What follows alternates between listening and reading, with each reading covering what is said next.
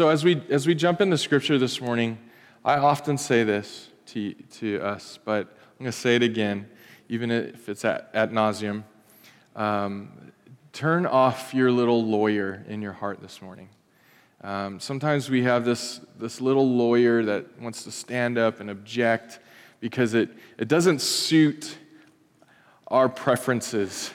And so if you find your place in that, if you're feeling cynical, if you're feeling bitter, if you're feeling upset or frustrated with the world around you, and everything's not going exactly how you want, and you might be blaming God or blaming others, or we'll wait and see kind of mentality, I want to encourage you this morning to quiet, to squash, to crush that bitterness in your heart this morning, and allow God to speak to you no matter where you are. Can we do that this morning? Before we even get into the Word, let's just pray. There was just such a sweet sense of God's presence here this morning, and I would hate to just rush and do the thing that we're supposed to do because that's what we do every Sunday. I think we just need to say, God, you're here, we acknowledge that, and will you have your way among us? So I'm just going to lead us in prayer. First of all, God, we just acknowledge that you're here with us. Even as we're sitting, listening, singing, we know that your presence is here with us. And we just thank you for that. We thank you that you're not a God who is far. You're not a God who cannot be known. You're not a God who cannot be experienced. That your presence is here with us. We thank you for that. And I pray for those of us who are struggling to know that this morning. Struggling to know your presence. Will you, by the power of the Holy Spirit, will you come and will you turn hearts that are stone, will you turn them into flesh? Will you soften our hearts? Where our thoughts don't align with yours sometimes, God, will you help us this morning to think like you, to be like you, to act like you, to long for you, to want more of who you are. And as John the Baptizer said, less of me and more of you. I must decrease, and God, you must increase. And we just want that to be our prayer this morning. And so through the preaching of your word, through the ministering of your Holy Spirit, through the partaking in communion, through the singing in the sacraments of worship this morning, we ask that your presence would be known and felt, and that we'd experience you, and that you would change us this morning. Don't let us leave here the same that we came in. What's the point? And we ask this in the wonderful, the powerful, the beautiful name of Jesus. Amen. Well, if you have your Bible, turn to Exodus chapter 14. We're going through the book of Exodus, and we're just going to continue. What we find today is one of the most climactic, is that the way you say that? Climactic portions of Scripture that you'll ever see. Often through Scripture, you see these climaxes, come in a wave, and this is one of the first times in Scripture where you see this epic climax. If it's like the pivotal point in the movie, it's like the gladiator, Spartacus, it's the Lord of the Rings moment, it's the Braveheart moment where William Wallace is standing in front of the army and saying, "And dying in your beds many years from now," right? And everyone's like, "Yeah!"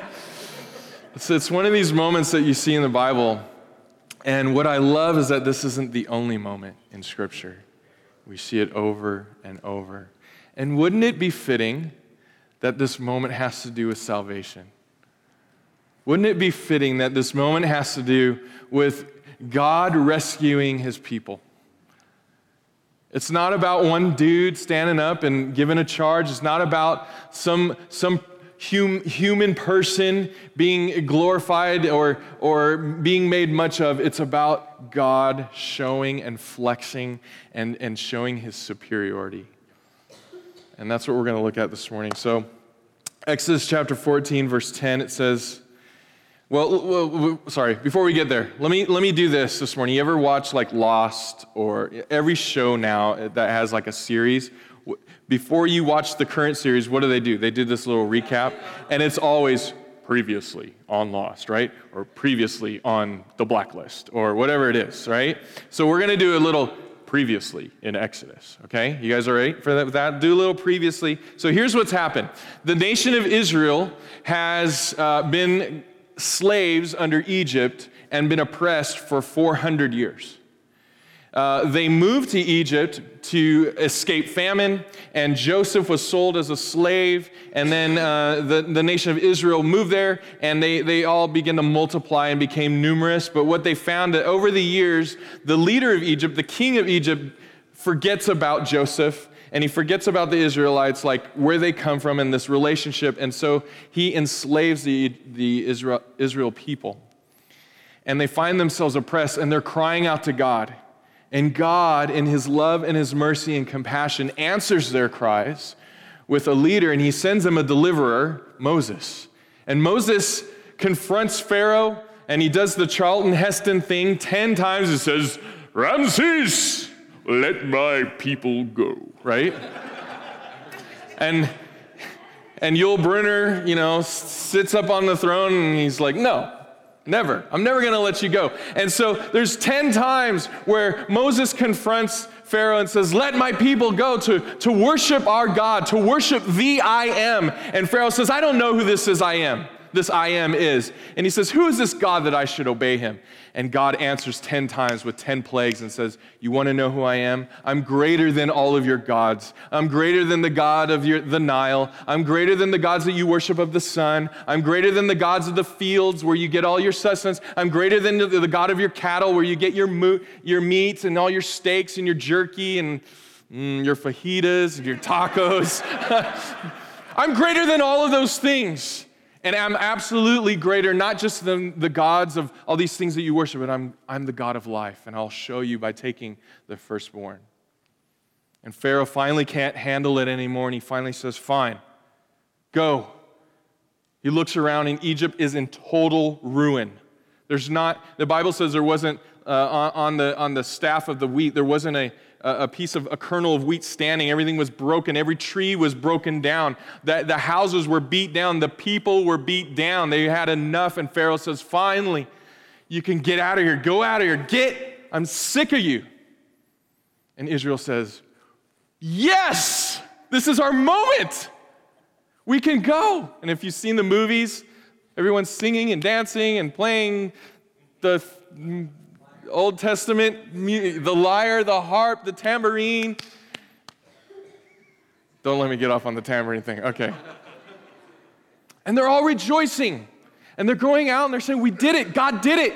He brought us to this land. He's taking us out to worship. This is our moment."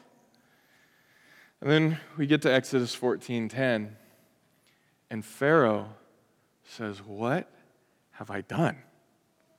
How are we going to rebuild this land?" And this is what happens. When Pharaoh drew near to the people who had already left Egypt, the people of Israel lifted up their eyes, and behold, the Egyptians were marching after them, and they feared greatly. And the people of Israel cried out to the Lord. Now, when we read Scripture, it's very helpful to use our imagination, okay? Not so that we can add to Scripture, not that we can add things that aren't there, but so that it comes alive in our minds, right? So just put yourself in this position for a moment. You are the nation of Israel. This is your aha moment. You finally yes, we are on top.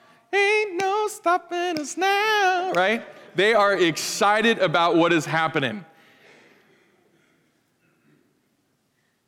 And all of a sudden, they look, and there's dust kind of rumbling in the, what's going on there? And lo and behold, it's hundreds and hundreds and hundreds of chariots coming full force at them. Now, these aren't just warriors. These are angry warriors. Why? Every single one of these men have just lost their firstborn son. They aren't coming to cattle or corral the Israelites. They are coming with bloodlust. They are coming with revenge in their eyes. And all of a sudden, this moment of victory, where the Israelites walking out, they think, this is our moment. They turn and they say, oh no, what is happening here? Ready to slaughter them. Let's move on to Exodus chapter 14, 11 through 12. This is what it says. They said to Moses, "Is it because there are no graves in Egypt that you have taken us away to die in the wilderness? What have you done to us in bringing us out of Egypt?" Now, let's just pause right there. What the heck is happening? Didn't they cry out to God for 400 years? Deliver us, God, rescue us, save us. This is too hard. Our children are being thrown into the rivers. Verse 12, is not this what we said to you in Egypt? Leave us alone that we may serve the Egyptians. For it would have been better for us to serve the Egyptians than to die in the wilderness. Now, we all laugh at that, right? And we go, oh my gosh, what a bunch of knuckleheads. I can't believe it.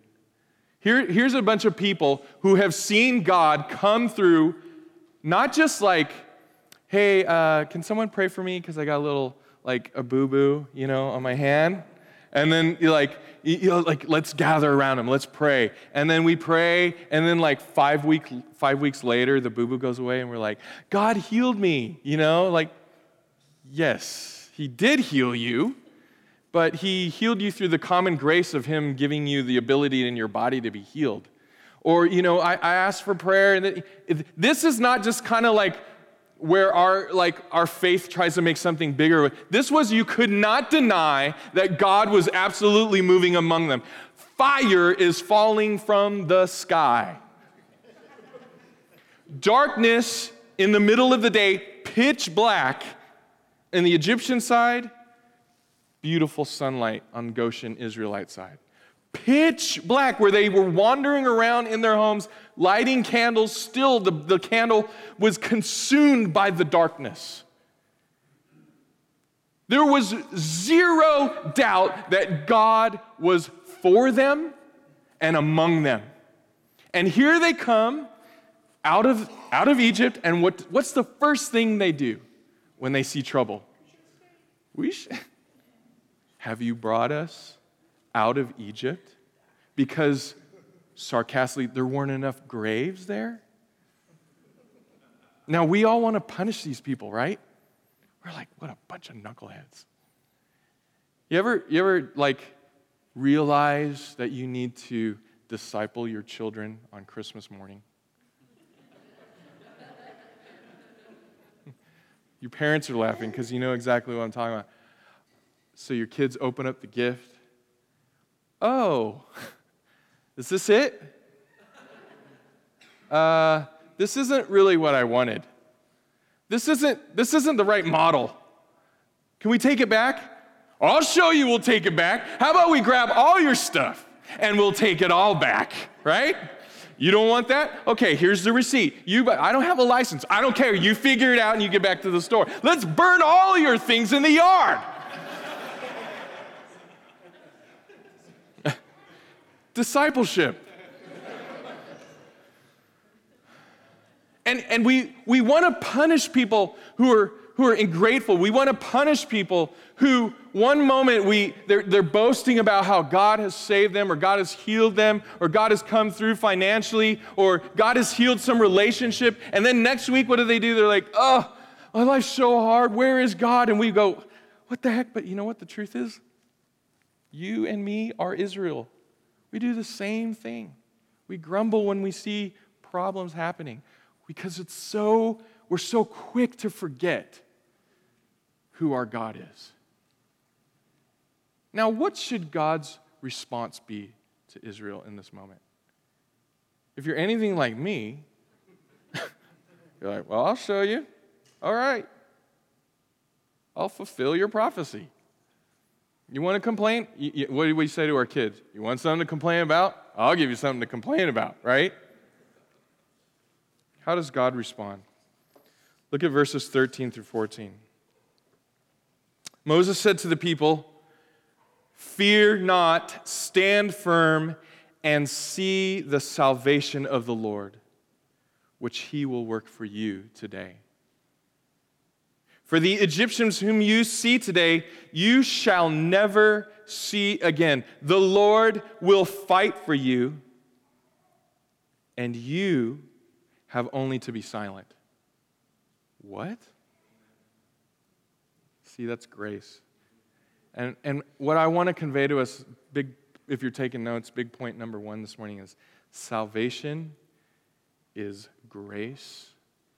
It is not merited favor. It is not earned. There is nothing that you or I can do to earn God's salvation. 0. Now, you've probably heard that a million times. But some of us in this room, including myself, my heart tends to believe what religion says. Religion says that if I do all these good things, God will be happy with me. But the gospel says there's nothing I can do to earn salvation. Nothing. Even when I grumble, even when, Kelly, you're saying even when God comes through and then I grumble, you mean God won't turn his back on me? Even when you grumble, even when you're unfaithful, God is faithful. I've heard somebody say, if you could lose your salvation, you would. What do they mean by that? If you could lose your salvation, you would. That means that if salvation was based on our works, if I somehow impressed God enough where he was like, whoa, that dude right there, check him out. Hey, Gabriel, Michael, Moses, Elijah, David, all that. Check it out. Look at Kelly. That dude right there. I think he's earned it. What do you guys think? Oh yeah, definitely. Yep. All right. Let's go save him because he's like shining a little bit brighter than anyone else. That is religion. That is a lie from the pit of hell. That is man works based, pleasing God. But I drift toward there. Sometimes when I have a particularly morally good week,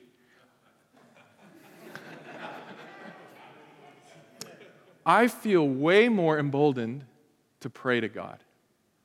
I feel way more emboldened to ask God. I feel way more emboldened to lead my wife and my family when I feel like I've done pretty well this week. But when I've had a not so particularly well moral week, my tendency to approach God is tail between the legs. It is like, God, I know I did this, and it's because somehow in my mind I think I earned this right to come to God. I earned the right that he poured out his grace in my life. And salvation doesn't work that way. No matter how much we grumble, if God saves us in his mercy and grace, he saves us. And it's in spite of us not being particularly morally good people. You could do all the things you want. You could try, but it's futile. So put that in your pipe and smoke it.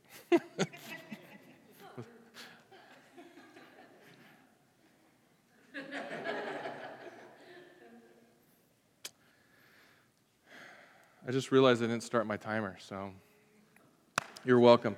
So, why did God bring Israel to this place? Now, here's the question. If you were to go back and read some of this, you see that God specifically moves Israel in this route.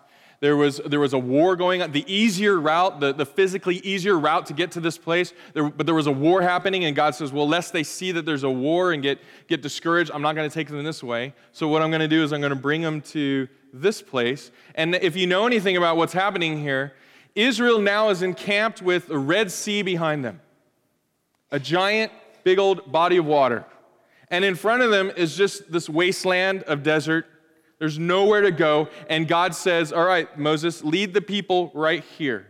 Now, if we believe that God is omnipotent and omniscient, he knows all things, why in the world would God lead them to encamp in a place where there's really no escape? Can you imagine all the Israelites? They're setting up camp. They're like, this is awesome. I mean, I was just at Men's Getaway. We were up in the desert mountains. It was 97 degrees, intense. There were flies. There was no water.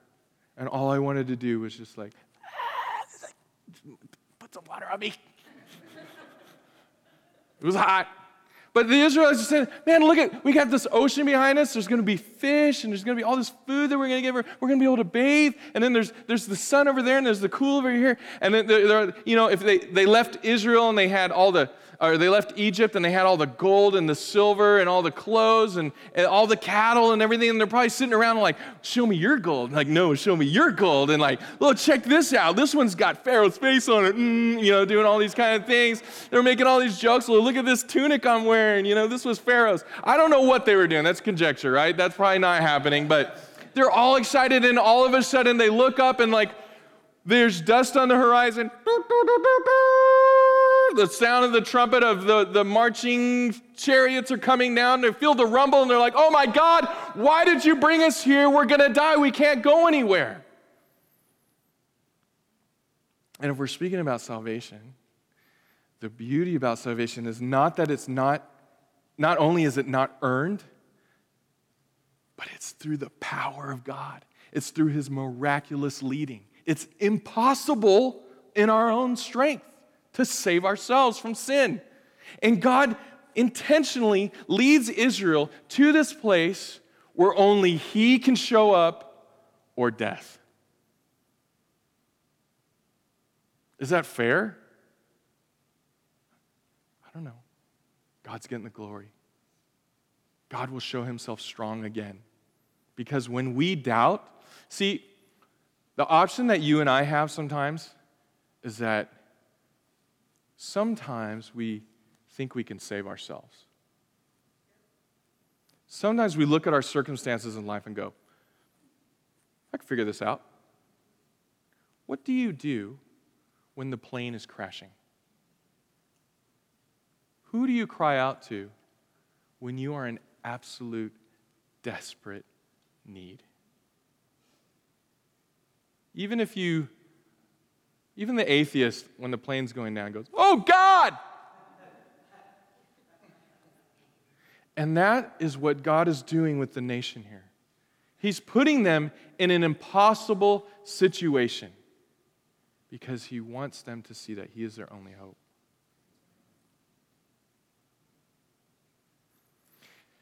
I don't know about you, but if you were to use your imagination again, you're back up against the Red Sea, this marching army, not really marching, but hurling as fast as they can with chariots coming at you. And all of a sudden, the sea splits. Now that is awesome, but that is terrifying. And sometimes even when God reveals his way of salvation in our lives, it's terrifying because it means that we have to surrender to his ways.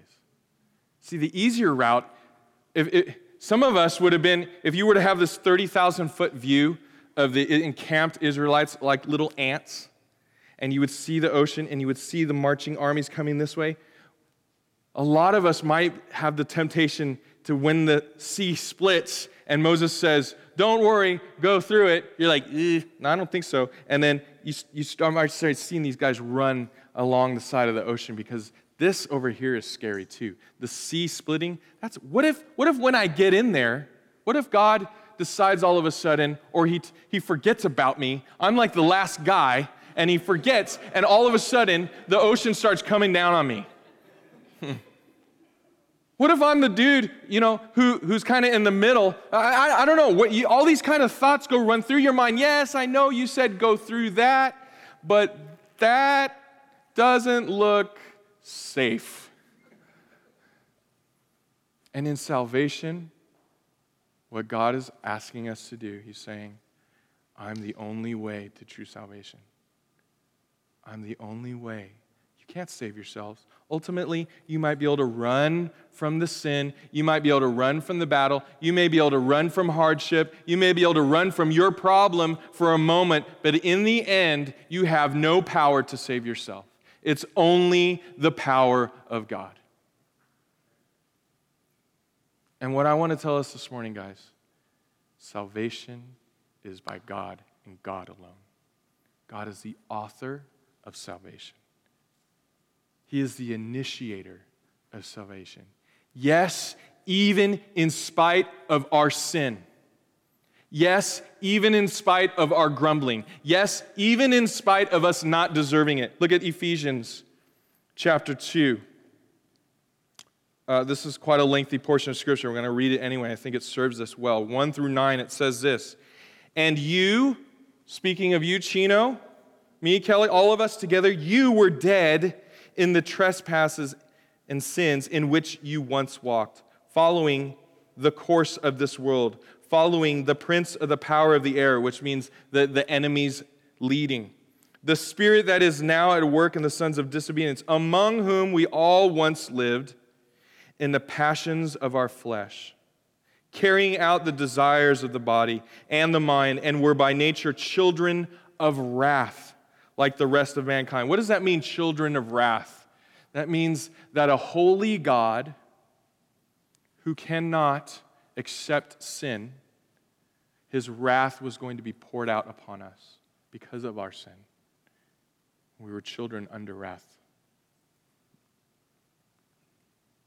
Look at verse 4. Some of the most beautiful words in all of Scripture. But God, being rich in mercy, because of the great love with which he loved us, even when we were dead in our trespasses, made us alive together in Christ, with Christ. By grace you have been saved, and raised us up with him, and seated us with him in heavenly places in Christ Jesus, so that in the coming ages he might show the immeasurable riches of his grace and kindness toward us in Christ Jesus. For by grace you have been saved through faith, and this is not your own doing. It is the gift of God. Lest any one of us here this morning think that we somehow came to the realization in our own self that we needed saving, let me tell you that Scripture says quite the opposite. Every single one of us here who is a professing Christian, who has come to a faith in Christ, who has put their hope and faith in Jesus as their Lord and Savior, did not do it because you were such a good person and you realized that you were a sinner. It happened because God first took the first step. God, in his initiation, even in spite of your sin, came to you in your current status and gave you the gift of grace through salvation. And so when we say, I'm going to try to figure it out. I can run along the banks and avoid that thing that's happening. I don't know if that's going to come crashing down on me. And I can avoid that for a while. I'm going to do it in my own strength, and I'm going to save myself because I recognize I'm in trouble. Let me tell you, you are believing a lie this morning. It is only through God's initiating. And the very fact that I'm standing here, maybe some of us here this morning are saying, well, God's never initiated in my life. God's never come to me. My life's a mess. I've looked all, I've asked God, I'm going to tell you that this morning, the very fact that you are sitting here among us this morning, the very fact that you're hearing the preaching of the word is the grace of God to you. The very fact that God loves you enough that by his divine orchestration, you are sitting in a chair this morning hearing the message of salvation, that God loves you, that there's nothing that you can do to earn it, is the fact that he's answering you this morning. The question is, are you going to run along the sides of the banks? Are you going to try to fight Pharaoh yourself? Or are you going to turn and say, God, I see your way of salvation. It's pretty scary. That's bigger than me. But what I'm doing is I'm surrendering to you. And I'll say yes.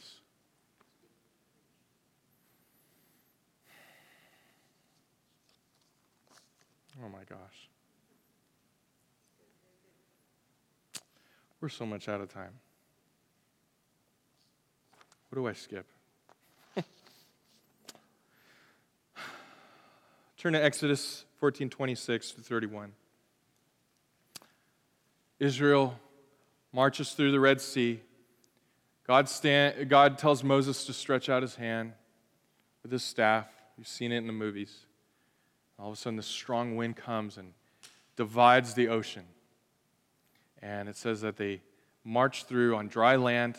Every single Israelite comes through on the other side. And this is what happens in the end. 26-31 says, Then the Lord said to Moses, Stretch out your hand over the sea that the water may come back upon the Egyptians, because now the Egyptians are pursuing Israel, upon their chariots and upon their horsemen. So Moses stretched out his hand over the sea, and the sea returned to its normal course when the morning appeared.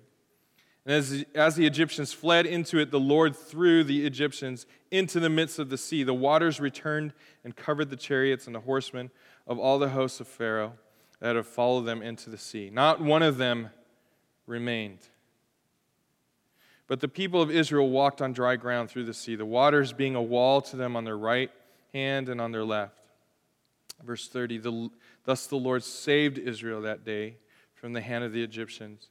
And Israel saw the Egyptians dead on the seashore. Just keep that in your mind there for a second. Israel saw the great power that the Lord used against the Egyptians.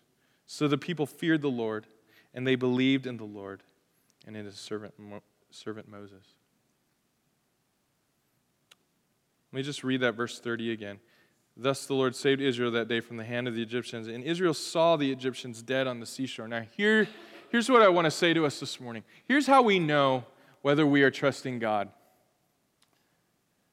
Here's how we know whether we've accepted God's salvation in our lives.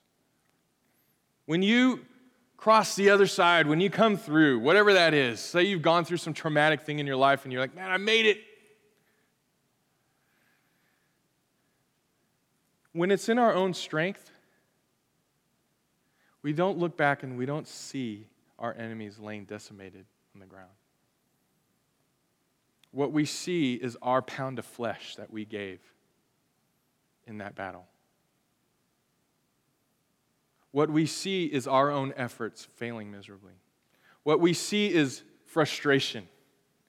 What we see is shame. What we see is, maybe it's arrogance. You came through the other side and you're like, man, I'm awesome. But in all three of those scenarios, none of those are dead Egyptians laying on the seashore. See, when we trust in our own salvation, we look back and we go, holy cow, I just fought the fight of my life. And I came through pretty bruised up and battered. And I need some help. I'm pretty beat up. I'm pretty messed up. That did some things to my thinking. That ruined some relationships. That destroyed my faith in humanity. But see, when we trust in the Lord's salvation and we come through and we say, you know, all I had to do was stand and be still. All I had to do was trust and watch God work on my behalf. And you know what the result was? The result was not me becoming arrogant and thinking, wow, I'm the man. The result was not becoming frustrated with my own inadequacies because I realized through the middle of it I couldn't do this. And the result was not me feeling shame because all these people were judging me and saying, oh, who do you think you are? The result was me looking back and saying, I didn't have to do anything.